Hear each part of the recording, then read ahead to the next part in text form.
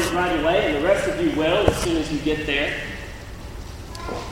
It's a familiar passage, and it's one that we know, but it's one that is so difficult to live every day in our lives. And I think so often that is a challenge for us. Whenever we're looking at God's Word, and particularly the teachings of Jesus, often it's not hard for us to understand what's being said, but it's so difficult for us to live them and apply them as fully as Jesus wants us to. So what I want to do tonight is I want us to pick up reading here in this story, and I'm going to read through the parable, and then we're going to notice some things about the text and talk about that for a little bit, and then how we can apply this specifically to our lives. Okay? So look with me in Luke chapter 10, beginning in verse 25.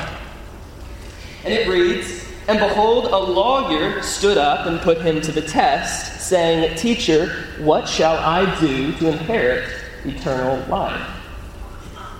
He said to him, 'What is written in the law? How do you read it?' He answered, 'You shall love the Lord your God with all your heart, and with all your soul, with all your strength, and with all your mind, and your neighbor as yourself.' And he said to him, 'You have answered correctly. Do this, and you will live.' But he, desiring to justify himself, said to Jesus, 'And who is my neighbor?' Jesus replied, 'A man was going down from Jerusalem to Jericho, and he fell among robbers, who stripped him and beat him and departed, leaving him half dead. Now by chance, a priest was going down that road, and when he saw him, he passed by on the other side. So likewise, a Levite, when he came to the place and saw him, passed by on the other side. But Samaritan, as he journeyed, came to where he was, and when he saw him, he had compassion. He went to him and bound up his wounds, pouring on oil and wine. Then he set him on his own animal and brought him to an inn and took care of him. And the next day he took out 2 denarii and gave them to the innkeeper, saying, 'Take care of him, and whatever more you spend, I will repay you when I come back.' Which of these do you think proved to be a neighbor to the man who fell among robbers?" He said, "The one who showed him mercy." And Jesus said to him, "You go and do likewise." So a lawyer stands up to Jesus and he wants to put him to the test. And so he asks Jesus, "What must I do to inherit eternal life?" And so Jesus, instead of answering the question, he turns it back on the lawyer. And he said, "Listen, you study the law, you know the law. What does it read? What does it say to you?" And the man says, "Love. Love God and love others." Does that surprise anyone that the summation of the law can be summed up so simply in that one word, love? You think about the first 5 books of the Old Testament are dedicated to the law that God gave the people of Israel to live, and yet the lawyer, accurately, as Jesus tells him, sums up the law in this word, love. We're to first love God, and then as an outgrowth of that, if we love God, we're going to love our neighbor, who is created in God's image. And Jesus says to him, "You're absolutely right." He says, "You've answered correctly. Do this, and you will live." One more thing on love in light of the whole law that I think is so interesting. We were talking today in Galatians chapter 5 in the class that's down here. We were talking about one of the examples where Paul mentions love in light of this command. He talks about this command. We're to love God and we're to love our brother, but he doesn't even say the part that we're to love God. He only says, love your neighbor as yourself. And you see, a lot of times in the New Testament, you see it quoted that way. And it's so interesting that if we're loving our neighbor as ourselves, it's just assumed that we're loving God. Because there's no other reason that we would do that. There's no other reason that we would love the way Jesus loved unless we love God first and foremost. Think about 1 John 3, I believe it is, when John writes that we can't love our brother whom we have seen if we do not love God who we have not seen. And so if we're loving our neighbor, then of course we are loving God, and vice versa. But in verse 29,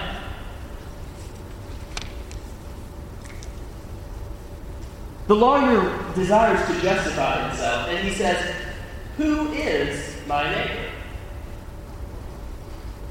Now, I think it's important for us to understand that this is a really good question that the lawyer asks. Who is my neighbor? This is a clarifying question. This is a good question to understand more deeply what Jesus is saying. But the reason he asks it, his motives are not pure. You notice there in that verse, desiring to justify himself, he asks Jesus, "Who is my neighbor?" And this brings up an important question for us. Whenever we are studying God's Word, we want to understand what God says to us. What is the reason that we're studying God's Word? Are we looking for a reason to do what we want to do in our lives? Are we looking, we've already made up our minds, right? And we want to live this way and we want to do this. And so, here we go. We can just flip through here in our Bibles and we can find, here we go. I can live this way because that's what God says. Are we doing that? Or are we allowing ourselves to be shaped and challenged and motivated by what's in God's Word and letting it change us and letting it get to our hearts? And that's the reason we ask questions. That's the reason we study God's Word, in order to let it change us. And that's difficult because we're wrong a lot. And it's hard to come to grips with. But that's why we study. And so this is a good question that he asks, but he's doing so to justify himself. Okay? But Jesus replies to it. He asks him the question in verse 29 again, "Who is my neighbor?"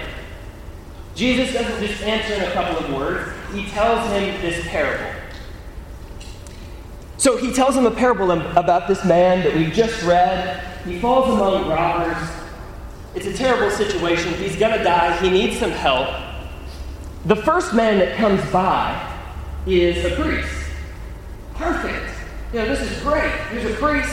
He's headed down from Jerusalem, and he is going to be able to help this man.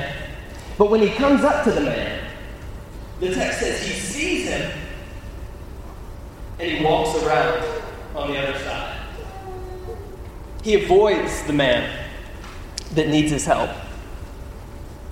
But thankfully, it's not too long before a Levite comes along. And again, he comes up to where the man is, and he sees the man, and he chooses to walk around the man and pass on. But then there is a Samaritan who is on a journey. Now, something stood out to me in reading this. And when I say this, I don't know if the Greek backs this up. I'm strictly an English scholar. I've started trying to learn Greek. I'm on lesson 5 of the book. There's a lot of nouns. I'm telling you, it's how many things could there be? But anyway, so when I say this, take this with a grain of salt. This is just from the English text. But you notice, let's go back up to verse 31. By chance, a priest was going down the road. No specific mention of why he's going down the road. He's just walking along, okay? And then in verse 32, the Levite just passed by the place. where this Samaritan was. But when you notice this man who needed his help this hurt man was. The Levite was just happening to be passing by. But this Samaritan, it specifically says that he is journeying. He is on a journey. And I can't help but think maybe there's a significance to that. It seems like he's got a purpose for where he's going. Maybe he's got a time that he's expected to be where he's going. He's headed somewhere, and he needs to get there. And that's evidenced, too, at the end of the reading, when he has to go ahead and leave the man at the inn, saying that he'll be back later, but he has to go on.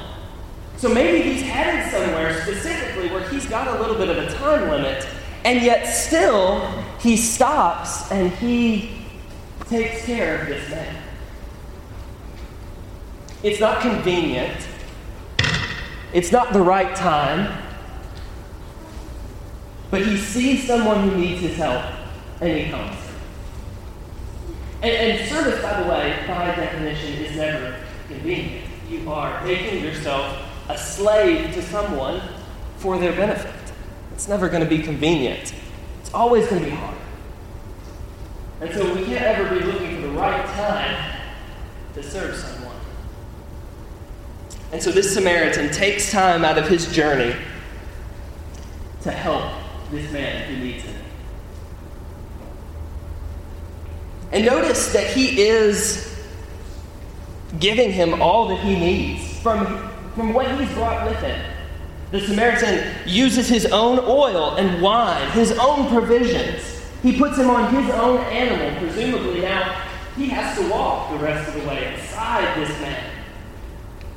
He gets there to the inn, and he takes care of him through the night. And even the next day, as he goes on, he says, I've got to go on, but here's 2 more denarii. Use them to help this man, and whatever more you spend, I'll reimburse you for that as well. He goes above and beyond. Even if the Samaritan had just taken time out of his day, bound up his wounds, cleaned them, and said, hope that helps you be on your way. Even that would have been service. But he goes above and beyond, gets him to a position where he can be well taken care of. And so Jesus finishes this parable, and then he asks the lawyer a question. And I know all of us are familiar with this story, but I want us to think here, if we didn't know the question that Jesus asks, and if we hadn't just read it, and so we've already given it away here, but what would you expect the question to be that Jesus asks? I would expect it to be something like drawing attention to the fact that this man is the one who needed help. The hurt man is the one who needed help. He's the neighbor. Help him. Something that would draw attention to that fact. But instead, the question Jesus asks is a little different than that. He sort of flips the question, and he doesn't ask it in the way that I would think he would, but instead, he says, which of these 3 men was a neighbor to the man who needed help? And I think there's an important distinction about the answer that you come to when you think about it this way. Because it's very personal now. Which one of these was the neighbor? Which one of these chose in his heart to be a servant? Which one of these took out of his day time and resources to help this person? And he said, well, the one who had compassion on him and took care of him, that was the neighbor. And so Jesus said to him, you go be the neighbor. Quit asking who is my neighbor, and instead you be the neighbor. Prepare your heart to be the servant so that whoever you come across who needs your help, you're ready. Because that's your mindset of being a servant. You go be the neighbor. I love the character arc of the lawyer throughout this story. It's really exciting.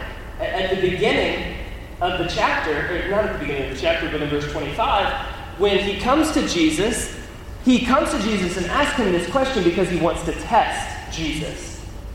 But then in verse 29, once he gets that answer, he wants to justify himself. But then, at the end of the section, he answers the question that Jesus asked him correctly, and he understands with his heart what Jesus is asking him to do. It's no longer about him justifying himself or him testing Jesus, but it's about him realizing that he needs to have a change of heart and to specifically seek out opportunities to serve.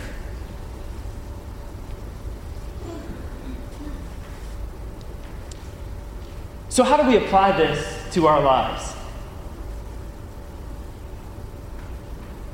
And here's the thing, too, is there are so many ways to serve. And there are so many, all of us are going to have different opportunities to serve and different strengths to be able to pursue those opportunities. And so the way that we serve is going to be different. But what are some ways that we can prepare ourselves to be ready to serve?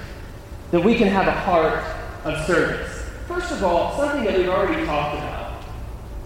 It starts with the fact that we love God. That's the root of everything. That's the root of the whole law, as we saw previously from the lawyer's answer. We love God, then we're going to love the way He loves. If we love God, we're going to love like Jesus loved. Jesus, God come in the flesh, lowered Himself to be our slave and our servant so that we could be saved. And that's what we're to imitate. That's the way we're to serve. And so if we begin with the fact that we love God, then we have a reason to serve. I stated earlier, I really can't imagine why you would serve others the way Jesus did if you didn't love God. If you didn't have that as a foundation, there's no conceivable reason why you would put yourself through pain and struggling and sometimes just simply inconvenience for other people. But when we love God, we're ready to make those sacrifices. So we have to love God. And secondly, we have to prepare to serve. Now, usually this is more mental preparation to be ready to serve. Sometimes we may know of an opportunity that's coming up and we can prepare ahead of time physically in some way. But every day, what we have to do is we have to decide that we're going to look for opportunities to serve. And we're going to look to be a servant. One thing that you notice about this story of the Good Samaritan is that he was just going about his day normally and came upon an opportunity to serve. He didn't have to go looking for it specifically. It came to him, and he made his mind up that he was going to take that opportunity if it came. And that's how we need to be. We may not always be actively looking for those opportunities, but in our daily life, they're going to come up. And what are we going to do when we have that opportunity to serve? Well, if we don't prepare, we're not going to take it. Because what happens is we're busy, right? And the day is really getting away from us, and we've got 5 or 6 things to do at the end of the day, and we really just haven't gotten around to this, and we haven't talked to this person, and we've needed to do this for 3 months, and we haven't. And so, the end of the day comes, and all of a sudden you're presented with this opportunity that is inconvenient, but you need to help this person. In all likelihood, you're not going to take that opportunity because you haven't made up your mind that you're going to inconvenience yourself for others. But if at the beginning of each day, you decide that if something comes up today, I want to serve, then no matter what comes up, if it's something little, if somebody just needs to talk to you, and you need to listen. They need somebody to listen to them. Or maybe it's something big. Somebody needs a place to stay for a few weeks. You're ready for that opportunity. You're excited for that opportunity because it gives you a chance to love the way God loves us. And you're prepared for that opportunity because you've made up your mind that you're going to take it. Write down this verse, Leviticus 19, verses 9 and 10. I love this verse to contemplate on for this reason about preparing to serve. This passage is about the Israelites planting their fields. And when they would plant their fields, they would keep in mind that the edges of their fields were not theirs. The edges of their fields were to be given to the poor and to the sojourner in their land. And so the whole time that they're planting, and they know that these edges of this field is not mine, it's somebody else's. It's whoever needs it. It's theirs. And they're reaping. They don't reap that because they know that that's not theirs. That's for somebody else who needs it. And so they've already prepared this part of their field that they're going to give to somebody else. So when somebody comes to them and they knock on their door and they say, look, we need some food, they don't have to sit there and try to decide, do we have enough food to give up? They've already made that decision. They've already set aside this food to give to these people. And so these corners of their field are already set up for someone else to come and take and eat. What a beautiful picture of how we can be as well. How we can prepare the edges of our fields in our lives to be ready to give to other people. We can go ahead and set aside things in our lives that we're going to give to other people. Maybe that's time. Maybe that's resources. Whatever we have, let's think about how we can go ahead and set that aside to use that for somebody else. And that may change from week to week, from day to day. But that mindset of preparing to give is so good. Because so often we miss opportunities to give and to serve because we're too focused on what we need to get done that day or whatever it may be. And so we miss those opportunities. But if we prepare the edges of our field, the edges of our time, the excess of our money, then we're going to be willing to give it to other people because we've already made that decision ahead of time. Okay? Love God. Prepare ahead of time to serve. And then third, we want to consider what we have not our own. We as humans are so, from the youngest of ages, are so concerned about possessions and who owns them. It's either mine or it's yours, but it's somebody's. And that affects how we can use it. You can't have this because it's mine, or I can't use that because it's yours. And we're very caught up with what's ours and our ownership and protecting those things. But we shouldn't be, because everything we have is a gift from God.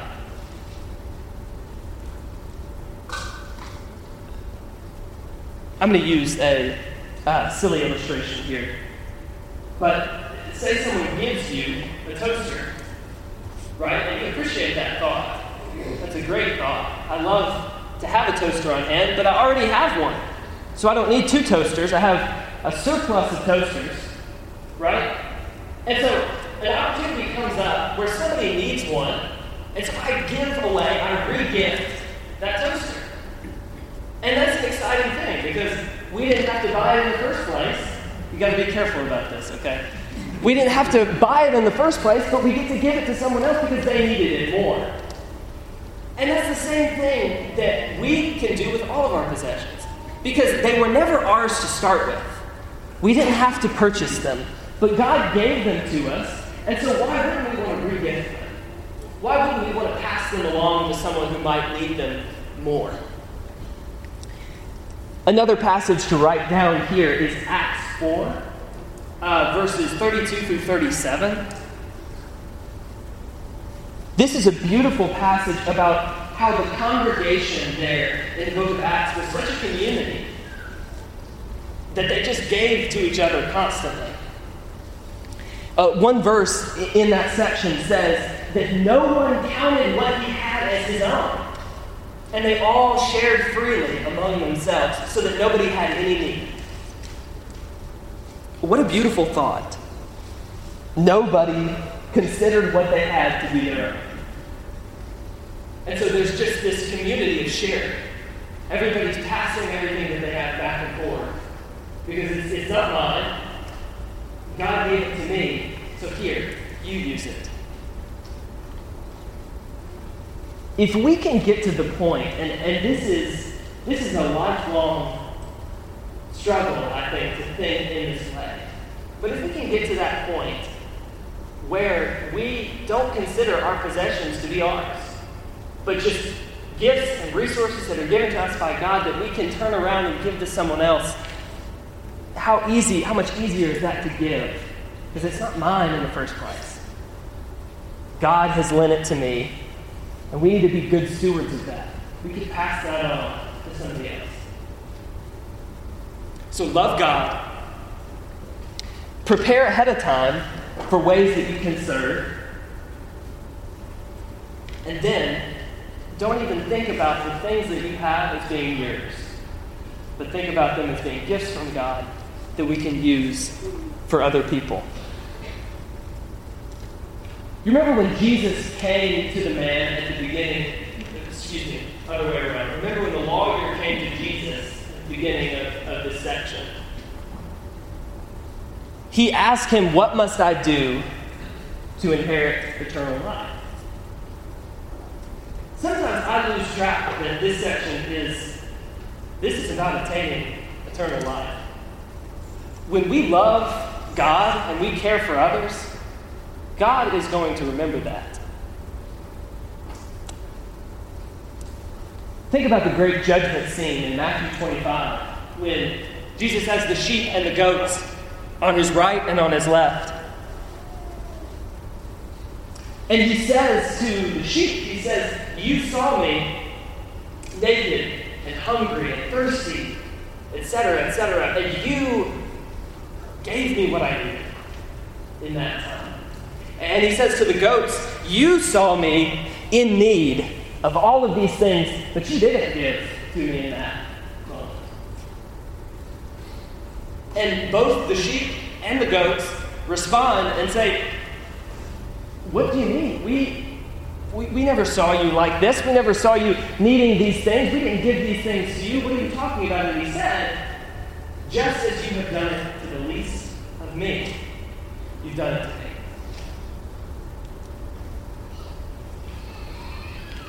When we serve our brother, it is as if we're doing that to Jesus. Jesus remembers that. And those things will be brought up on Judgment Day. Our choices of our heart to serve or not to serve will be remembered. And I know that I don't do a good enough job of that. Serving selflessly, preparing my heart to be ready to give and to serve. Jesus says, just as much as a cold cup of water, given in my name's sake, will not be forgotten. So this week, you go be the neighbor. Let's pray together. Lord God of heaven and earth, we are so thankful for what you've done for us. You've given us all that we have, and we pray that you would help us to be like the Good Samaritan who served the person that he came across who needed help. Give us the strength, give us the selflessness to love as you have loved, and to give ourselves for others. It's in Jesus' name that we pray. Amen. Jesus, as we've talked about, has given himself for you and for me He has humbled himself to the point of death on the cross. And if you have not been saved, and you have not accepted the salvation that he has died for you to have, and we can help you with that at this time, please come forward as we stand and sing.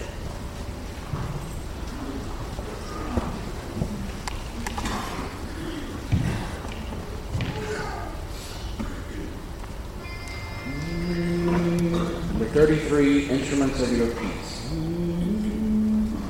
Lord, make us instruments